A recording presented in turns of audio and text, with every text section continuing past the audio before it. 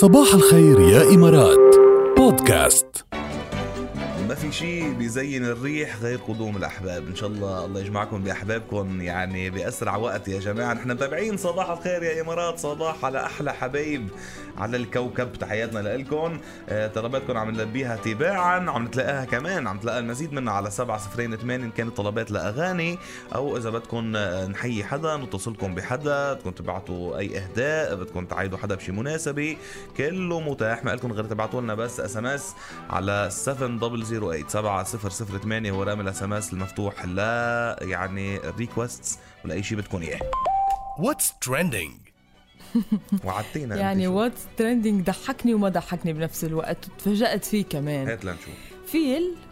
فيل صغير، فيل صغير أصغر فيل روح فيل صغير ايه يعني بيخلق جديد. ايه فيل ولد بحديقة حيوانات بمكسيكو، سموه زوم. ايه ليش زوم؟ ايه لأنه نقلت ولادته مباشرة طبعا على البث التدفقي وتيمنا بالتطبيق اللي اشتهر خلال جائحة كوفيد-19 وهو زوم. ايه اوكي فسموه زوم. نقلوا الولادة مباشرة، نقلوها مباشرة على التطبيق. اوكي وعم يخبرونا شوي عن زوم. عم يقولوا لنا زوم هو يعني سادس فيل إذا بدنا نقول بالحديقة. عم يخبرونا عن زوم الفيل مش التطبيق. اوكي ضاعت شفت بقى بدي أعرف عن مين عم بيخبرونا عن أي زوم منه. هالحديقة موجودة بشرق العاصمة المكسيكية، وطبعا فيها قطيع كبير من الفيلة.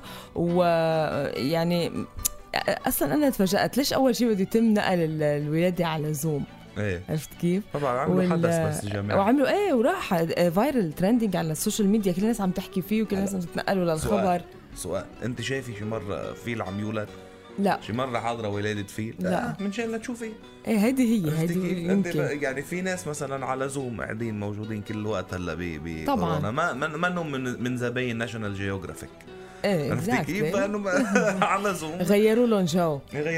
وبلس انه عملوا قصة منها يعني للخبرية، وصارت كل الناس تتداولها. وصعب عن جد الواحد يشوف او يحضر هيدا المشهد او فكانت منيحة يعني. عم بيقولوا انه من المشاهد النادرة جدا بالطبيعة والقليل لا تقدر تلتقط او تتصور، فقدروا يصوروها يعني طبعا. فهيدي شغلة خاصة للي بيحبوا عالم الحيوان وكذا.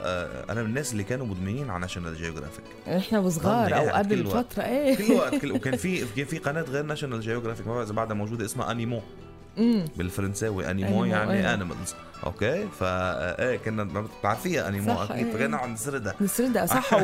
وخليني غيره مثلا بده يحضروا أهلنا نشرة أخبار أو شيء. لا خليني هلا عندي شيء أهم 100%.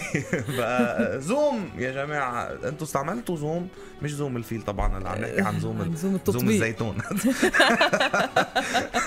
لا والله بس استخدمت التطبيق زوم أنت بهذه الفترة؟ لا أنا ما استخدمته صراحة. ولا أنا ما عندي فكرة يعني كيف بيشتغل أصلا، لأنه أصلا يعني تقريبا فكرته كانت واتساب وكله عم يتنقلها يعني إنه مجموعة على الفيديو كول يعني. صح. فأنا ماكسيموم كانت 8 يعني اللي هي عائلتي، فكان واتساب مأمن لنا إياه. ماشي حالك على واتساب أنت.